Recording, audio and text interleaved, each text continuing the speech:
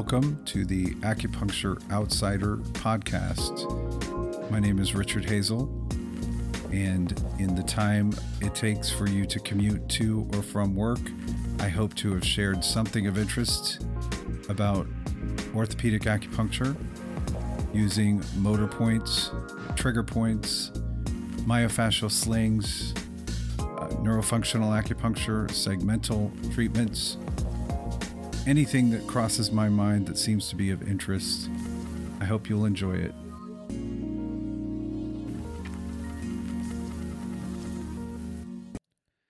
Hello, and welcome to another episode of the Acupuncture Outsider. This is Richard Hazel, and today we are going to talk about the difference between Gua Sha and IASTM, or Instrument Assisted Soft Tissue Manipulation. I may just call it soft tissue manipulation, just so I don't have to say IASTM over and over. But you know, one's a larger subset of, or one's a larger group, and then there's a subset. I would say that all Gua Sha is soft tissue manipulation, but not all soft tissue manipulation is Gua Sha.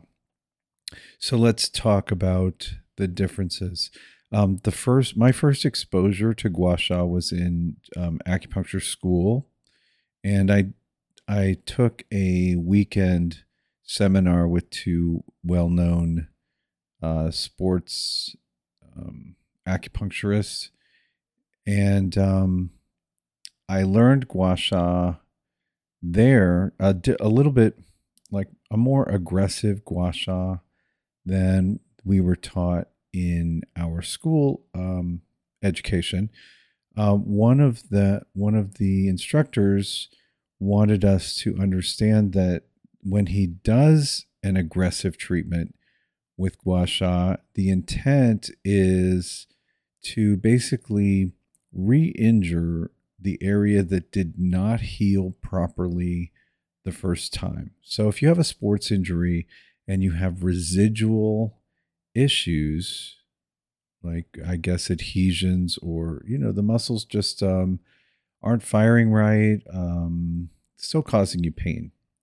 The goal with an aggressive Gua Sha treatment is to basically injure the area so that your body will recognize that it didn't do a good job the first time and will come back and hopefully heal it properly. So that treatment was really interesting, and he had an athlete in, I think he was like a squash player or something like that. But anyway, he had some neck trap levator sort of issue going on. Maybe it was even rhomboids. I don't. It's many years ago. But he told the guy, and he was going to use. He used, I don't know what kind of emollient. It was probably a Chinese herbal emollient. Because part of the education that weekend was about different herbal tinctures and liniments, etc., soaks, things like that. So he told him, sit on the table. He had his shirt off. He said, "I want you to see what I'm using. I'm using this soup spoon. If you're familiar with the Chinese soup spoon, that's porcelain. It looks a bit like a ladle. It has a very smooth edge. It's not like a metal spoon. It's porcelain." He said, "I want you to see what I'm using because you're going to think it's a knife scraping you, and it's not. It is a soup spoon." So he really dug in from the occiput down the back of his neck, maybe partially to the sides of his neck, probably where the trapezius all attach, and then into the upper traps, middle back, probably the rhomboid areas, if I remember correctly. And then the guy was given instruction, no drinking tonight, and take this Dit Da Jiao or Dit Da wand. It was a pill. And so the guy came the next day and reported that yes, he was terribly sore, but he felt better. So the aggressive treatment, he was able to tolerate and probably did him some good. Now, I don't use that in my treatments because I feel, well, I know that I can accomplish what I'm trying to accomplish with the use of motor points or motor point acupuncture and dry needling. Those two things, in my opinion, can resolve most musculoskeletal issues. I'm not talking about scars or surgical adhesions, but the most musculoskeletal issues that you're going to see in your clinic can, in my opinion and my experience, be resolved by treating the muscles, first the motor points to release the entire muscle and restore elasticity and contractility and excitability, and then if there are taut bands in the muscle that are still causing pain and dysfunction, then you dry needle. And really, in almost all cases, when it's just musculoskeletal, that will resolve your issue. Um, so I don't use Gua Sha. Now, I do use soft tissue manipulation. So that's a different thing because when I do soft tissue manipulation with a metal scraping tool, it's not a soup spoon, but I believe that I could use a soup spoon to achieve what I achieve with the metal tools. I got mine from the Rock Tape Company. It's like a rock blade, but I'm not endorsing anything. You can get a decent stainless steel or surgical steel tool online on Amazon. Just search for soft tissue manipulation or IASTM tools. You could choose to pay hundreds or maybe even thousands of dollars for soft tissue tools, but I don't I don't see any huge benefit in paying $400 or $500 for a tool that will not work any better because you paid more for it. The benefit is going to be in your ability to use it and to use it in the right places. So you really, if you're, especially if you're new, just pick something up for $20, $30, a metal stainless steel that you can sanitize. Of course, you have to always consider that we all have bacteria on our skin, so we want to sanitize our tools. But you just need a tool that will work. It's another argument against plastic tools. I really think steel is easier to keep clean. So I have a nice rock blade tool that I use, and I use a CBD cream that I love, and it's all CBD, and there's no menthol and camphor. It is mostly shea butter, some cotton, no, not cotton, coconut oil, and CBD.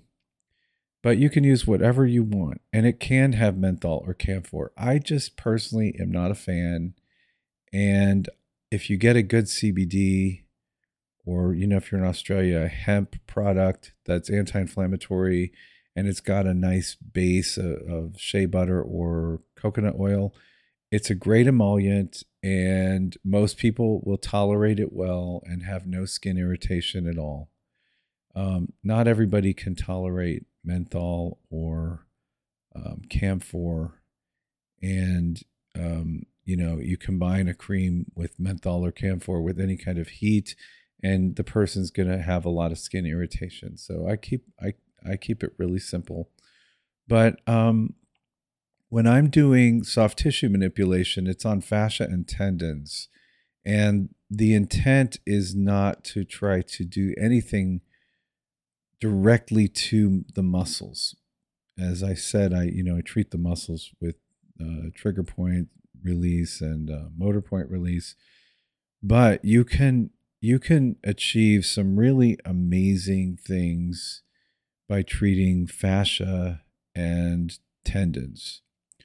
So, one of my favorite things with soft tissue manipulation is the thoracolumbar fascia, which is hugely proprioceptive. It's a huge part of SI joint stabilization. It's where the lats and the glutes connect.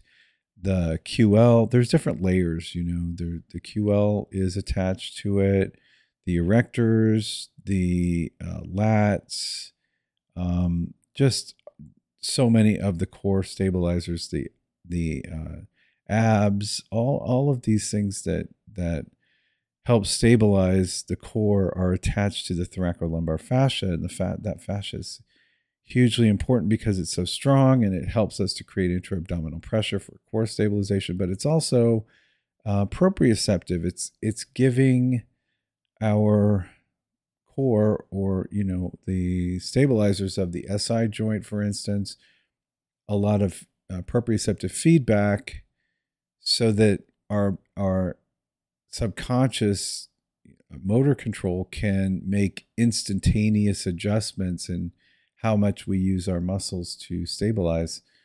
So the thoracolumbar fascia, as you probably already know, when we have pain, it can get very, very tight. And on people with spinal stenosis, you will find a firmness in the thoracolumbar fascia that can be a little bit shocking. And I love to do soft tissue manipulation on the low back for people with stenosis and different disc issues that would create pain and inflammation, and an incredibly tight thoracolumbar fascia. So I will use soft tissue manipulation there.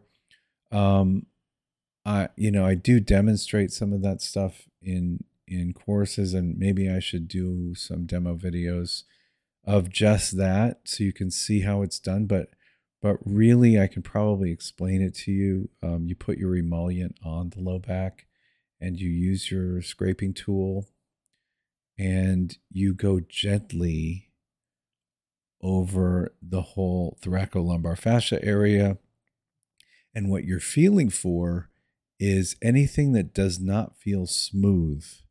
When there are adhesions, and yeah, I mean, really, when things are stuck, you're going to feel a very bumpy sort of feel under your tool, and you're going to want to dig in and really go at it to try to free that up.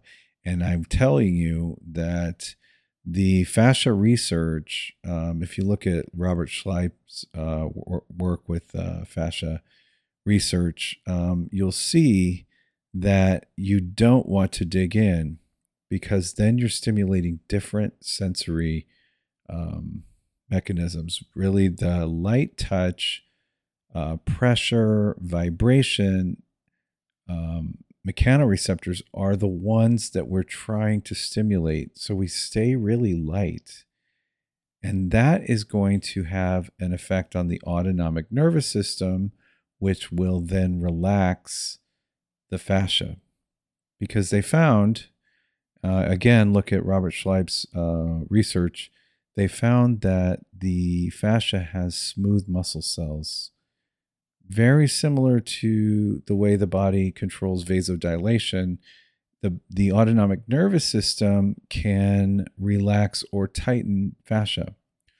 So if you're stuck with short, like tight fascia, even if you've treated muscles that you think are going to free up the low back, a person may still have a very tight low back, and it very likely is the fascia. So you're going to go really lightly over that thoracolumbar fascia area into the sacrum area, along the spinal erectors into the QL, gently using your tool. And it's very relaxing for the patient because of the autonomic effect you're having. You're putting them into a more parasympathetic state, so they really feel great. It's a great end to a treatment. And you really only have to do this for a few minutes, 3 minutes, 5 minutes. You know when to stop when you can tell that crunchy, bumpy sort of feel under your tool has now smoothed out. And the person, if they're capable, you can have them bend over and touch their toes, and they're always amazed at how much more flexible they are when the low back has been released like that. You can use the same technique. The other thing that I love is to use it on hamstring insertion, hamstring like up at the ischial tuberosity area and into where the adductor magnus is, and then also behind the knees, right above that popliteal fossa area. The best result is going to come from working the tendons, not the belly of the muscle. So you go really lightly over tendons, and it releases tension, and you get such good flexibility after working in these areas. It's high proprioception areas that get you the best bang for your buck. Work on the hip flexors right below the ASIS in the front. So you're going into the sartorius and the rectus femoris area, the TFL. You can even go a little further down into more of the adductor territory, but that whole area right under the ASIS is full of fascia that when you do some soft tissue manipulation, if you do a test before and after of hip extension, lay your patient flat on their stomach, so and then test their hip extension either with a straight leg. You could have them lift their leg, keep it straight, lift it back, see how far back they can go. You'll have some patients where they can barely get the leg off the table. And you work on that area under the ASIS, and you will be amazed. Well, they will be amazed too at how much better their hip extension is when you do something like that. So it's a good prep for somebody like who's a runner, who you want to help their speed.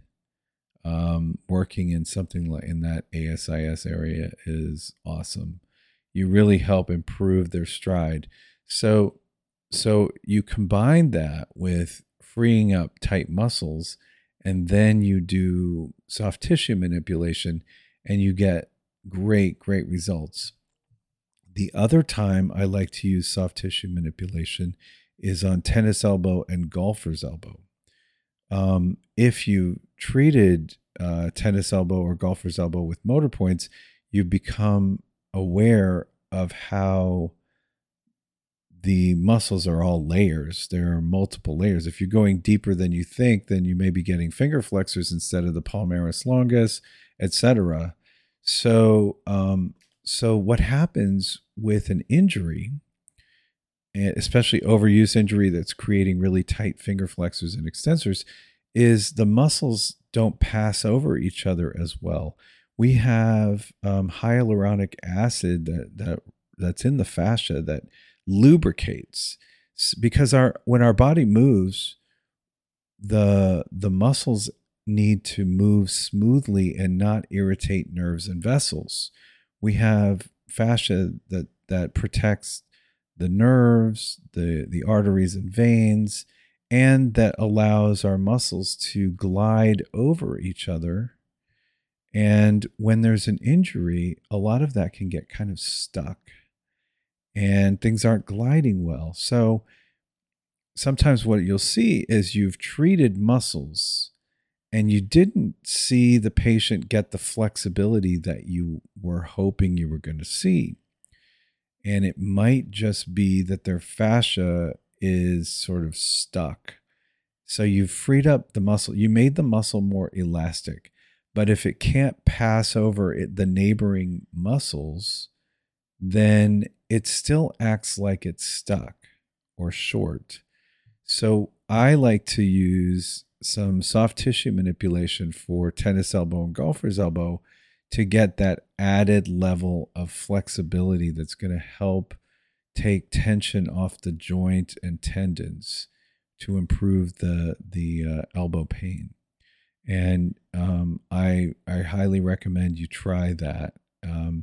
You can do some really good, nice fascia work on the plantar surface of the foot as well. Um, so, if you're thinking about plantar fasciitis or foot pain, and you think there's some stuck fascia, and come on, like most of us, as we age, everything's stuck. So you can get some really good release working on the plantar surface of the foot. Some people might be a little ticklish, but you'll find a way. You can find a way to make it less ticklish, like by touching next to where your tool is. It can help desensitize that ticklishness. But working on plantar fascia is great. We're trying to restore proprioception, and that's one of the first areas of proprioception that we lose with age is the feet. So working on the plantar surface of the foot can be awesome, and you got to do it gently. What Robert Schleip's research showed was that going too heavy on soft tissue manipulation and creating petechiae was actually doing the opposite of what the goal was, which was to relax the fascia.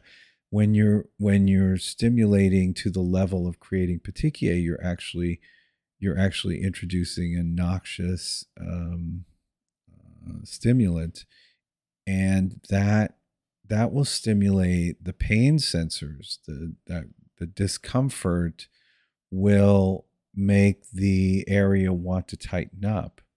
So we don't want to create petechiae. We don't want to create too much pink in the skin, because then we're probably pushing a little too hard. It should be so light and that it feels good.